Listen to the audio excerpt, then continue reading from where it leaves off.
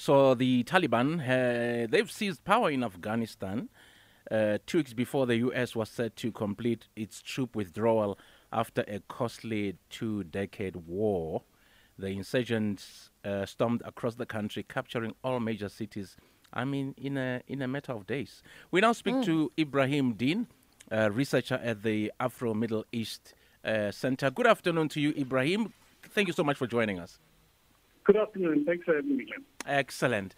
I think the past few days, everybody has been saying Taliban, Taliban, Taliban, Taliban. And I'm sure there are other people who are wondering, what is this Taliban all about? So, firstly, who are the Taliban and how were they able to take control of Afghanistan so swiftly? Okay, so the Taliban are the group. It's not a singular group. It's a monolith of different groupings that have joined. So what happened is when we look at Afghanistan's history, it was very independent, and when the Soviets went in the 1970s and were pushed out by the Mujahideen fighters that were supported by the Americans. Yes. And the Taliban emerged from this. That after the Soviets were pushed out, many of the Mujahideen fighters, some of them were warlords. And the Taliban then emerged as a group of small, younger activist students. They then took over the country, fought for Kabul, came control Kabul in 1996, and then ruled very draconian measures. There's no escaping that. Until 2001, when Osama bin Laden was housed in Afghanistan, and it argued that he planned the September 11 attacks from Afghanistan, the Taliban refused to give him up. The Americans then went in, supported a group of the same warlords, and then got them to take over control. And the Taliban has then since been fighting American forces for the past 20 years. The Americans have not. We can talk about this a bit deeper, but hasn't been doing enough for governance. The government was corrupt. And basically what happened was, the moment the Americans announced the withdrawal, we started seeing the Taliban gain territory. And even now, before the withdrawal is finished, the Taliban has taken over, mainly because, at the end of the month, you stop the ending of what they call spring offensive. It becomes very cold and much more difficult to maneuver. And that's why the rush to capture territory as quick as they could. Very interesting. So, the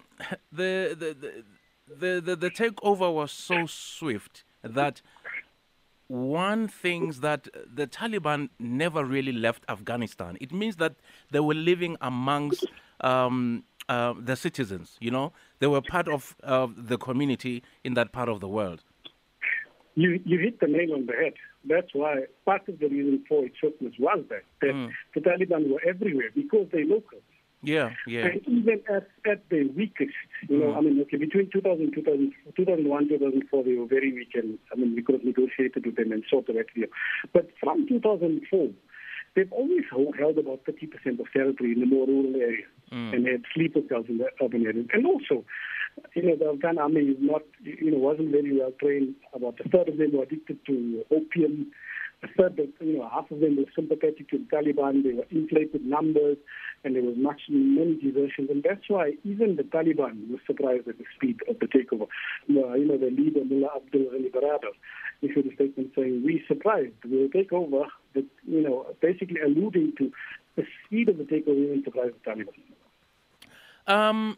Ebrahim, we saw scenes of desperate Afghans trying to flee the country by clinging to aeroplanes.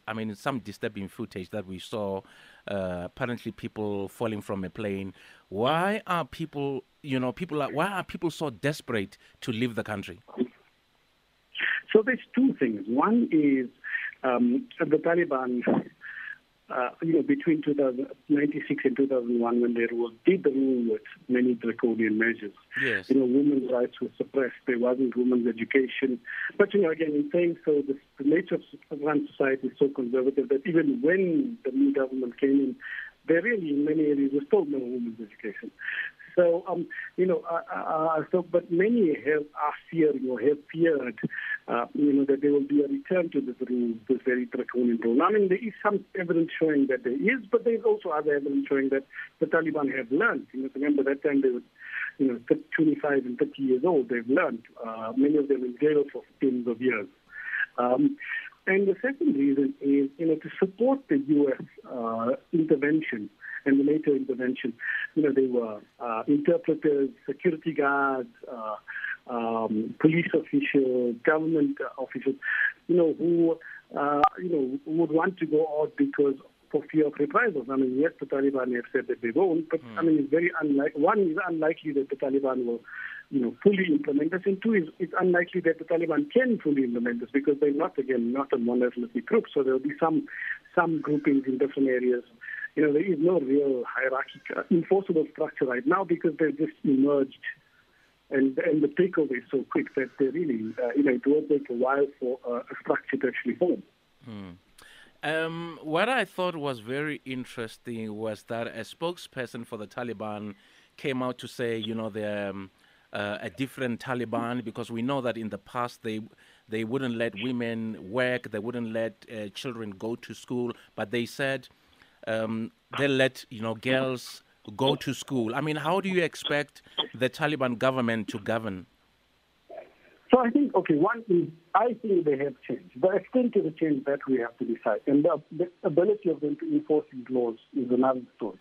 Because, yes, it will be more conservative because, one, the society is more conservative, but also that the group themselves are conservative. So, in terms of education, there will be segregated education, not necessarily combined education, although, education itself in Afghanistan is generally segregated. But, in saying so, we do see some reports where women have been stopped from working. Yes. That we have seen. Now, the question is whether it's the Taliban leadership that is saying this or whether it's the people on the ground doing this. And this is what, we have to wait to see. That we're going to be able to see whether they can enforce these structures, whether it's the ideology, whether there'll be fragmentation within the Taliban with the more conservative and the more moderate elements.